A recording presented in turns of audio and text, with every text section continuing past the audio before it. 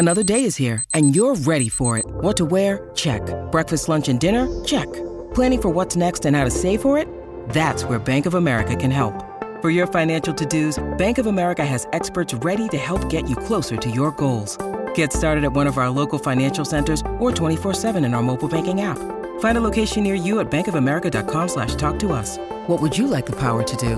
Mobile banking requires downloading the app and is only available for select devices. Message and data rates may apply. Bank of America N.A., member FDIC. When you need mealtime inspiration, it's worth shopping Kroger, where you'll find over 30,000 mouth-watering choices that excite your inner foodie. And no matter what tasty choice you make, you'll enjoy our everyday low prices, plus extra ways to save, like digital coupons worth over $600 each week. You can also save up to $1 off per gallon at the pump with fuel points. More savings and more inspiring flavors make shopping Kroger worth it every time. Kroger, fresh for everyone. Fuel restrictions apply. Support for this podcast comes from the patrons at patreon.com/FMLFPL.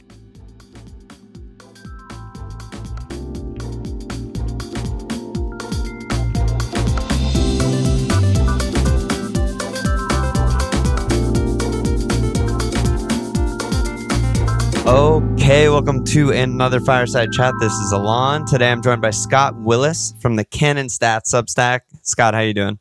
Yeehaw, I'm doing great. It's been a busy day, but a good day. Arsenal had a wonderful, wonderful performance in the Champions League, and that was very nice to see after two disappointing results. Yeah, I mean, I feel like that's kind of why you're here and why, a lot of people in FPL are talking about Arsenal is just fixtures are good upcoming, but we're like, how good or not good is Arsenal? Is the big question. I mean, if you look at the table, everything's fine. Arsenal are in fourth, the goal difference is fourth, the XG difference is fourth, like all good. And then you look under the hood and you're like, what's going on? Arsenal are clearly different this season than last season so far. And so, which specific ways are standing out to you and which, Arsenal are different? I mean, they certainly do not leave us with a shortage of things to analyze and keep on our toes. The biggest thing, and I think I try to look at a bigger picture, I feel like Arsenal are having a little bit of a reaction to the end of last year, where Arsenal lost William Saliba, they lost Takahiro Tomiyasu, and the defense really kind of cratered.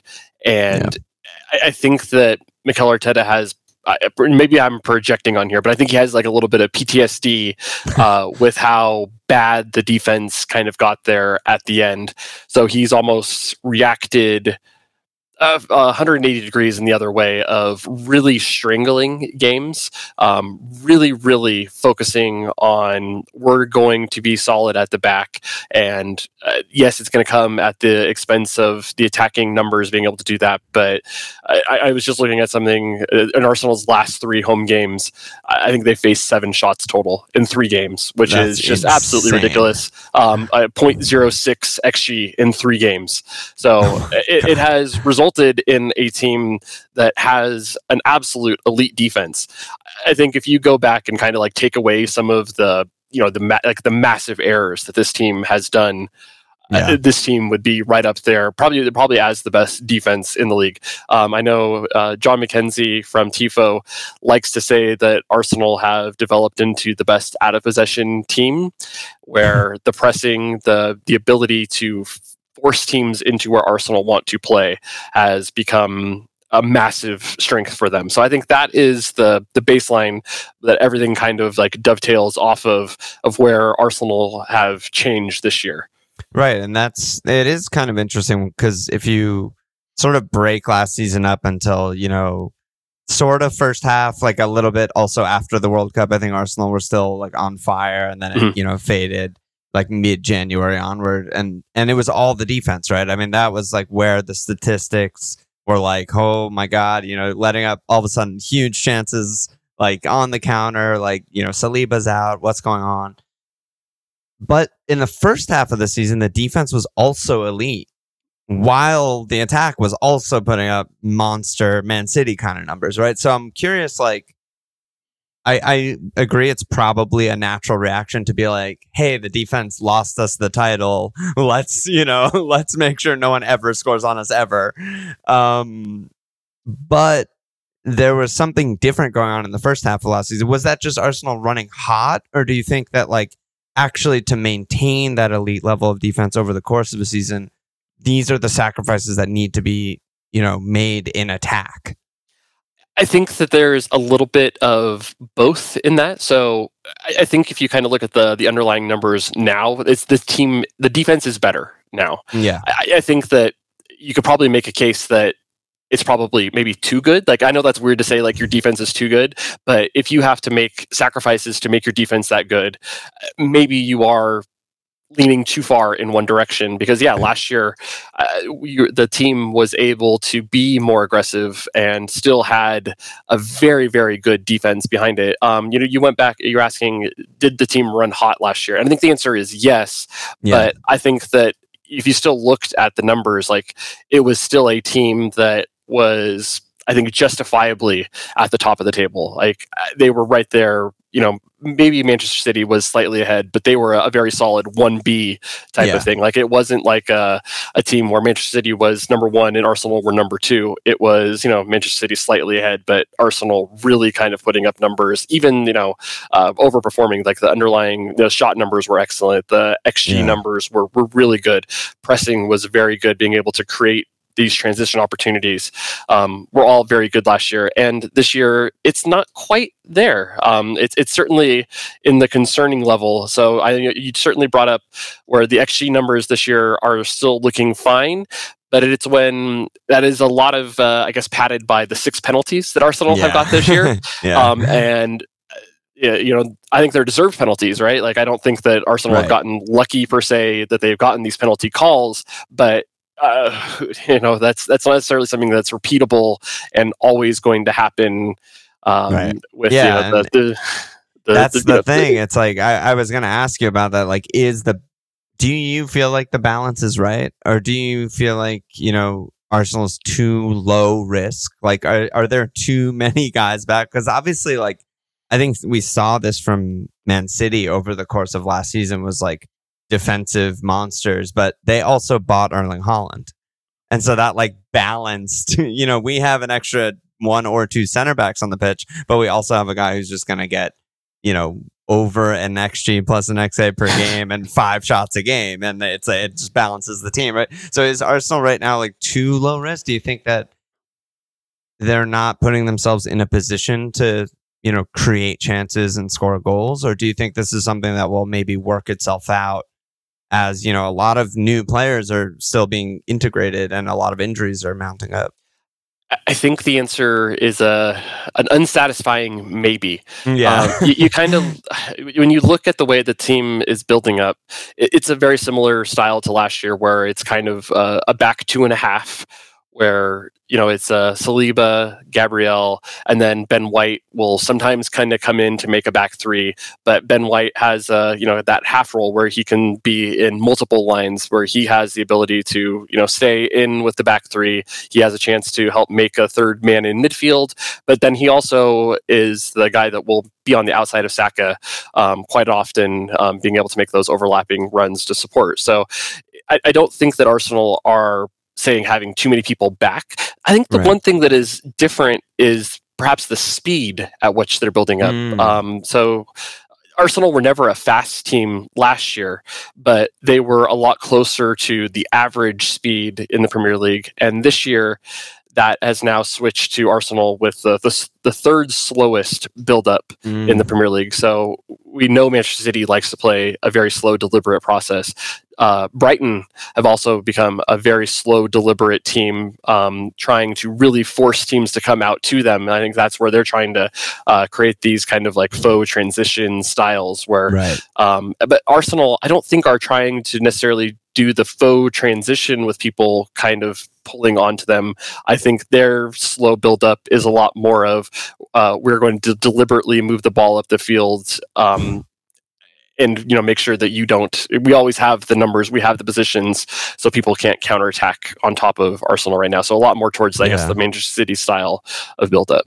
It's so many side passes and backwards passes. It's so frustrating in fantasy because you're just like, oh, where's Saka? I think he's, sort of the poster boy of like Arsenal's attack for last season, and he was, he's one of the most popular picks in fantasy, and I have him. A lot of people have him, and again, it's like the numbers across the board individually. I mean, obviously, if the team numbers are down, but individually are also down, right? I mean, Saka this year, it seems like he's taking on less people. He's taking a lot less shots, like almost a full shot less per 90.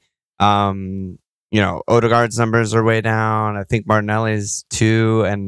But what do you make of Saka this year? I mean, is it something different in his game? Do you think he's changed, or Arteta's asking him to change, or what's going on there? When you look at the positions he's taking up, that hasn't really changed. In the attack, it's really hard to say because I don't think there's been a lot of time. I'd have to go back and check the actual minutes, but it feels like it's under one game where Arsenal have had starting front three in the Premier League. I think it's happened 3 times in the Champions League, but it has happened just like once in the actual Premier League where Arsenal have had Martinelli, Jesus, Saka able to start together. Right.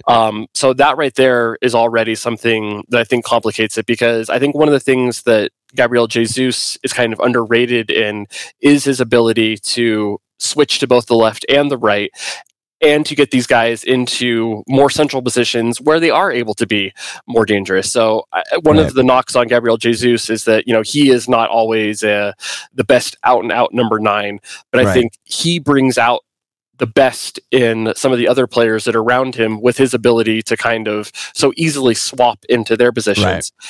And then even taking a step further back, you look at, what Arsenal had last year, and 2/3 of the midfield has changed. Thomas Partey is still with Arsenal, but he is not actually played as a midfielder for, at least as a starter yet this season. He played the starting of the season as a right back who tucked in, who was inverting and being able to do that. And now he's spent a lot of time out on the sideline, and it looks like he is out at least through December, at least for right now, and then he'll have AFCON coming up after that. So it's something that has absolutely changed the way that Arsenal are playing. And then, there's Kai Havertz, who's been a giant lightning rod for Arsenal fans, and how he's being able to do. And, Granit Xhaka was a whipping boy for his entire Arsenal career for what, it always felt like we could get better than out of that position. And, now maybe it's a little bit of we didn't realize how good we had it with Granit Xhaka, with some of the, I think, unheralded things that he did. I think he was a player that was able to help get the most out of, say, an Alexander Zinchenko, where Granit Xhaka was really good at understanding and covering for him in the left back space. Similar to like when Martinelli wanted to cut in, Xhaka was very good at moving out to the left half space and being able to give the numbers to fill it in.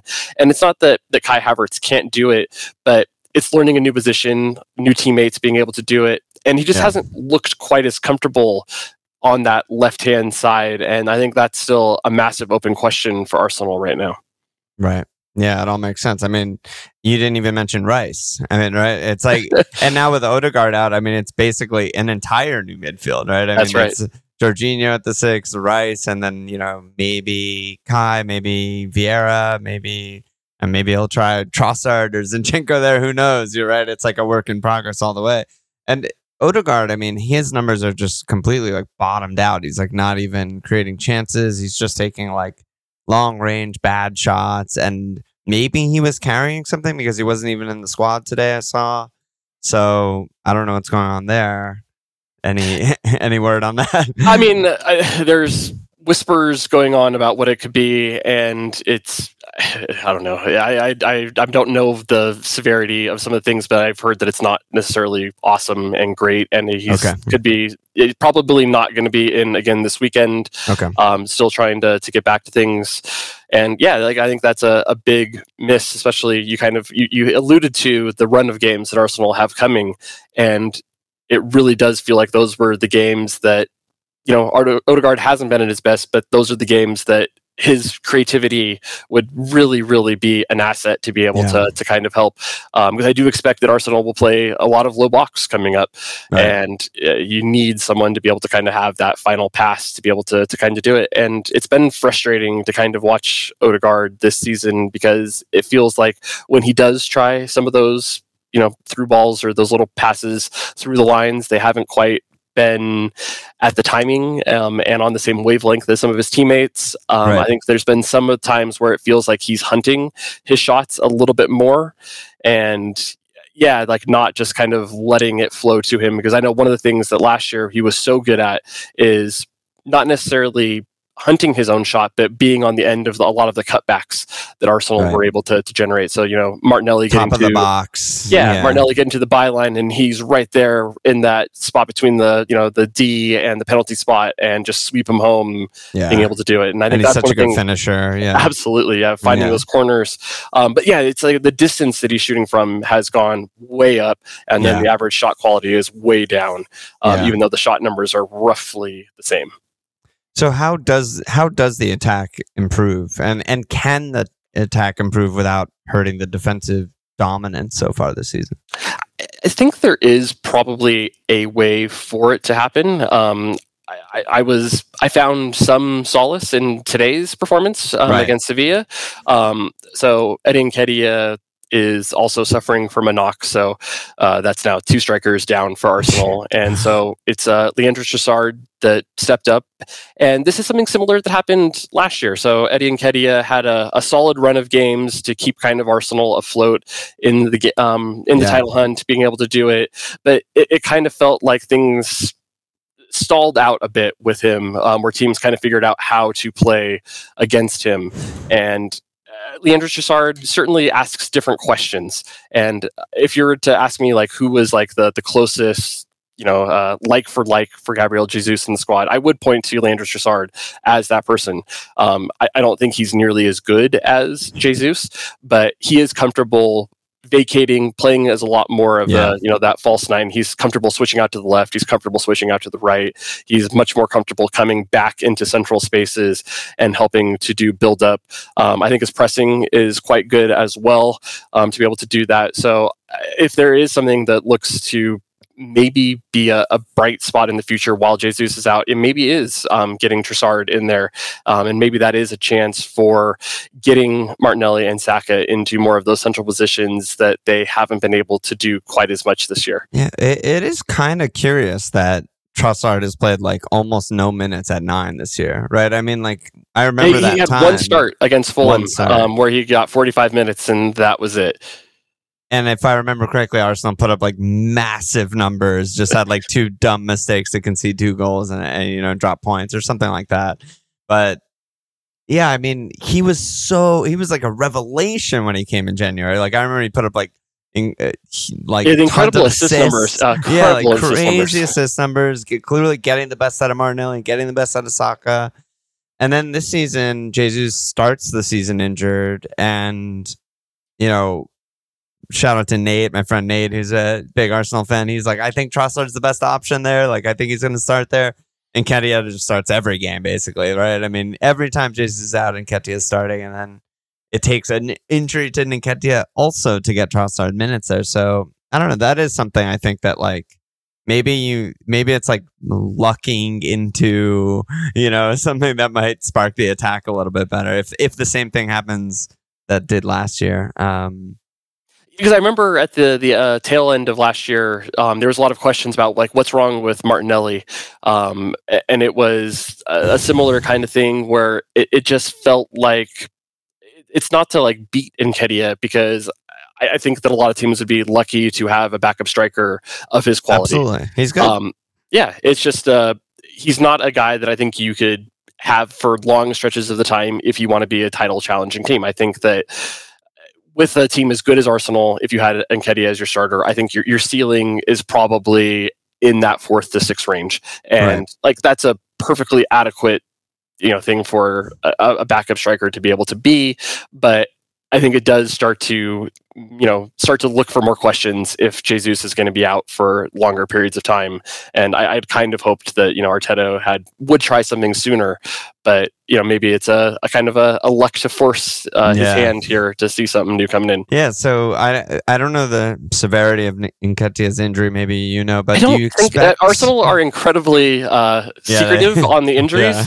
So nobody really knows what the severity is of anybody's injury. Because I mean, do you expect him to maybe start Trossard in this run? I mean, home Burnley, away Brentford, home Wolves, away Luton. Is this maybe an opportunity to jump on Trossard and fantasy or something like that? I would. My feeling is that Trossard would get the Burnley game, and then there's an international break, so it's hard to say what comes after that. I think it's more of a knock, is what they're saying. So not necessarily any sort of a long-term type injury, but one that maybe is enough to keep him out for a weekend, especially after Trossard, I think, had a very good performance against Sevilla. He had a really nice taken goal, and I think, really kind of led the line quite well. He was able to get off early in that match too, so it's not like he had to play a full 90. So I think that might be a signal that he might start again on the weekend.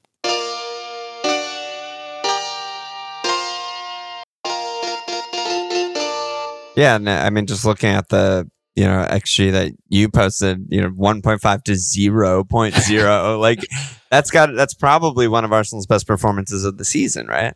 Yeah, it's up there. They had another one. I can't remember. Was it the Sheffield game where they allowed it just the one similar, just the one shot? And it's not literally 0. It's just the rounding to. It's just less than 0.05. Yeah, so it didn't round up to the whole decimal point.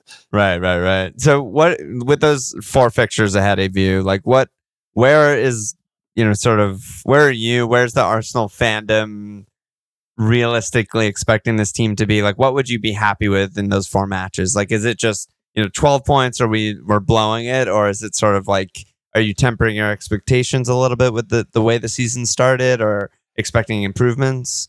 I'm expecting improvements. I mean, I really like 12 points, but that might be still too much to ask.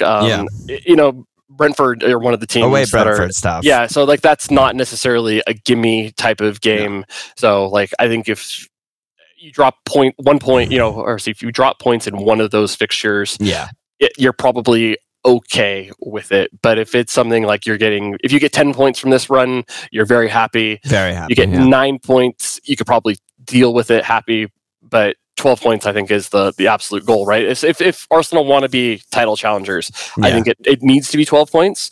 Otherwise, it's if it's only 10 points, it doesn't really probably improve Arsenal's spot there, because we're in a spot where we're chasing kind of it's such a hard situation where it feels like every dropped point when you're facing Manchester City is lethal. You don't need to tell me about this. I'm a Liverpool fan. I mean, it's been 5 years for me of just like, losing on a 12:30 Saturday kickoff and just being like, oh my God, there's the title, Yeah, it's just draining to feel like you have to get to 90 plus points. And like, even, like back in the day, like, what Arsenal did last year, when you kind of go look at, the illustrious history of Arsenal, and that is a season that is up there with the best ever that Arsenal have ever done. And we were still, well short of the title. Yeah. It's crazy, the bar that they've set. I mean, I feel like it like distorted all of us, because we're all watching every year. It's just like 100 points to 99 points, and then 98 points to 97 points. And the year Liverpool won the title is, I think, 98 or something. And it was just like, oh, I guess this is just normal now. And it's like, this shouldn't be normal. This is crazy. All right, so let's do some just more, straight up fantasy stuff. So the back foot, we've talked about how good the defense is. Obviously, I think people should be investing in the defense in FPL. That makes sense. I think Saliba, Ben White, very safe. They seem to just start every game. What's going on with Gabriel? It seems like, the start of the season, he wasn't in the 11. He was just like a late sub. I think Sheffield United game was the game he just maybe got rested or rotated, but I feel like traditionally center backs don't really need rest or rotation, so that one's a little weird. And then left back is like sometimes Zinchenko, sometimes Tomiyasu, sometimes it switches at half. And then also, I'm curious what you think about the keeper situation. Like, is that Raya's to lose? Like, is he just nailed the guy now, or do you expect some rotation there? So on the keeper, I think that it's Raya's position. Okay. I know it's, he said that, Arteta has said that he wants to rotate, be able to do those kinds of things, but I really just don't buy it. Okay. Managers lie all the time. And I think it's some of it, like he's trying to like soften the blow a little bit. And I think there is a path that, Raya could lose the position, but I think he's very well in a spot where it's his spot and he would have to do some massive mistakes to lose it. We've already seen him, make some errors. He's covered for himself to be able to do it. Like, it hasn't gone and actually cost him like any goals necessarily yet. And Arteta has still stuck with him. And even in the last game, West Ham in the League Cup, Ramsdale was fine to maybe just slightly below average there. So, I think there hasn't been anything from Ramsdale that has blown me away to say that he's coming to get it. There will be the game against Brentford where Raya won't be able to play. So that is going to be a Ramsdale game. So he'll have another chance to kind of show it. But I think for now, my opinion is it's like 80% Raya's, and it would take a pretty bad run of performance to see him lose it. At the right back, I think that is 100% Ben White's position. I thought maybe even today he might actually get a rest because he just has played. I think he's played every game that Arsenal have played he just this year. Plays nonstop. Yeah, like he's had I think he just got his first like break where he got subbed off like in the League Cup. He's just a guy that's always there. He's always available. So I think that's a pretty dependable spot to be able to do it. And I can continually impressed by Ben White. Like, this guy is a center back by trade, and he just is he's never like has like a, when we do podcasts, like we do a format is, stock rising, stock falling. And, you kind of think about which players are, increased our standing of them. And Ben White is always that guy that's kind of like right on the periphery of a stock rising. So it's like, he's never like done like, he never has a standout amazing game, but he's a guy that like never really disappoints you. Although I would say maybe the Newcastle game, like the one goal, I'd put most of the blame onto him, even though maybe it's a foul. A lot of other things happened in that goal. But, the kind of switching off and not going and closing out Willock was probably the one that's the biggest mistake out of all of them. He just saw Willock and was like, "Oh, Joe's got it. He's Arsenal guy." And then getting into the center back, I think William Saliba. I was just talking with somebody else online today, and I think William Saliba might be the most valuable player to Arsenal to being. I mean, based off of the fall off last year and then the rebound this year, I mean, it's hard to deny. Yeah, like he's very much like the Van Dijk, that kind of was the missing piece that allows you to play this high pressing, high line style, and he just is so good. If there's ever like a duel, like where like he's running back with somebody, like I feel incredibly confident that he's going to be able to handle it, be able to do it. His passing is always just feels like it's perfect. He doesn't make a lot of mistakes, and when he does make mistakes, the guy is just a physical beast to be able to cover for them. He's probably. I mean, maybe this is my rose-colored glasses, but I think he might be the best center back in the Premier League right now. I would not trade him for any player on any other team. Yeah. Especially giving his age and kind of where you would expect him to go from 22. There. So it's insane. It's insane. It's absolutely ridiculous, and I love to be able to watch him week in, week out. I feel like it's a treat to be able to do it. It's definitely a treat. What about the other center back? I do worry about how long it's going to stay, because it's like I wonder if like Real Madrid's going to come with like some stupid bid in like 2 or 3 years. That seems likely, but maybe Arsenal win titles and he'll just be like, why would I go to Real Madrid? So maybe the Gabriel one though is interesting. So I'm kind of there's a couple theories that I have about the early start of the season. So I think that that is one of the things that I think Arteta wanted to do, was trying to keep Partey in the lineup. And one of the ways to do that was to basically shift everybody over and, put Partey as the right back. So Arsenal did kind of Kivior, or I think they also did some Tomiyasu on the left. Right? Yeah, Timber. Timber, for the first half. Yeah, that first game. Oh, what a bummer to see him get injured. Yeah. Because I think he also wanted to keep Saliba as the center guy in the build-up to be able to do that, and so that kind of necessitated that you dropped someone on the left to be able to do it. So, there possibly was some stuff about he was flirting with a move to Saudi Arabia. Yeah. So was there something there also? It's hard to say, but basically since the transfer window is shut, he's been the guy. The one time that he didn't start, that was also following, I think, an international break where he was in South America with Brazil. He had 2 games. They were pretty high intensity, so it wasn't like a massive surprise. And it was Sheffield United at home. So it's like if there's one time, we can make this change, get him a rest, be able to do it. So I think that is something that Arsenal will pick and choose games to kind of give him a little bit of break. But I think he is the guy for 95% of the matches. Yeah. The left back situation, though, seems like a no-fly zone almost. I don't think I would trust Zinchenko as the number 1 starter anymore right now. I think this coming weekend is a Zinchenko game.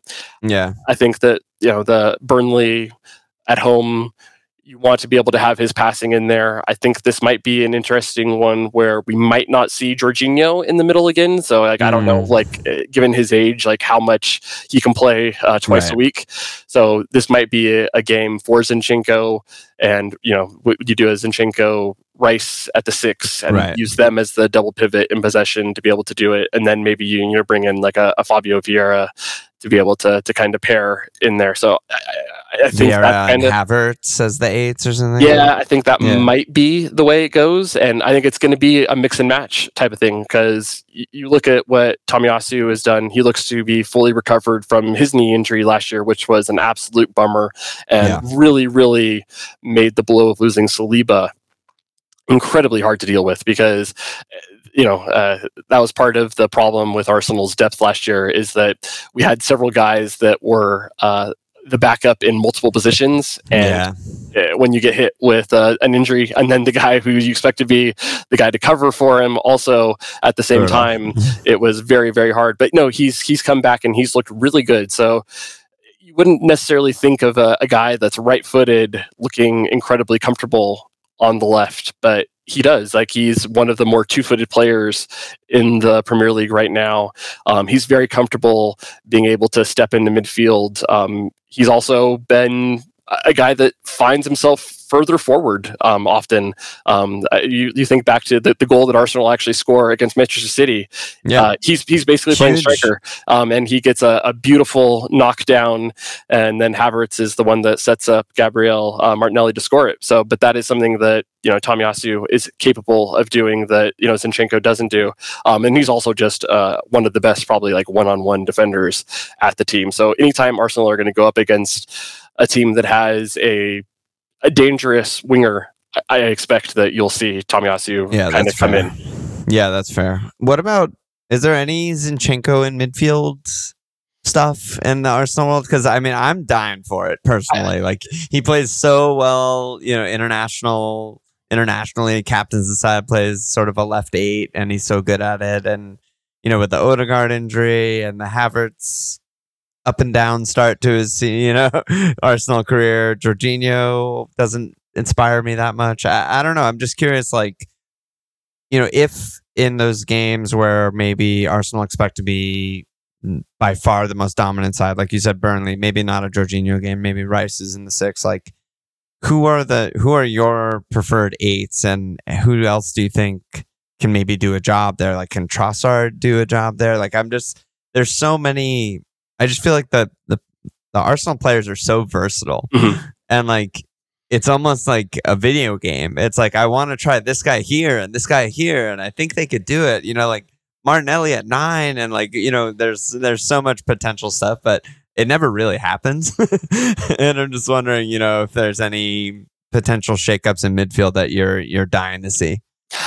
So that is certainly in the Arsenal fandom, something that has been kicked around that people would love to be able to see. Because one of the things that Arsenal have prioritized in their squad building is, one, they want incredibly highly technical players.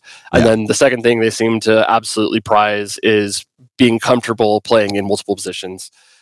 And I think that is a hallmark throughout the squad of the team, of the players that they've brought in over the last probably like 2 or 3 windows. And I think it is interesting to kind of wonder about Zinchenko, especially given the injury situation right now that is in midfield.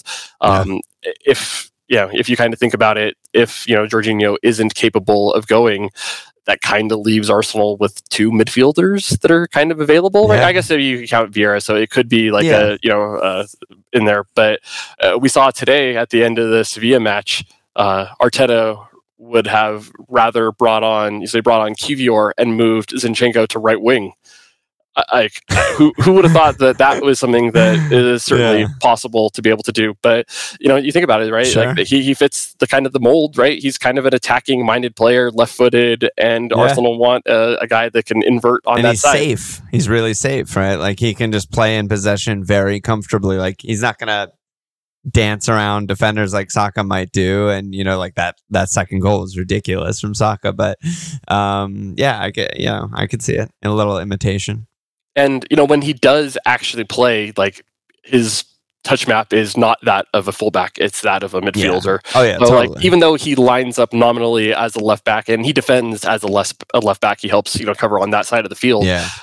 But he definitely does not play as a left back. I think one of the things that's really interesting this year is because Declan Rice is a more left-sided type of player, he naturally is drawn to the left side of the midfield. You'll see Zinchenko go all the way to the right side to be the right side of a double pivot with Rice. So that's something that you wouldn't have normally kind of expected, from your left back to be going to play on the right side to be able to kind of do things. But he's always been given a free role in possession to kind of go be one of his things that he always seems to pop up.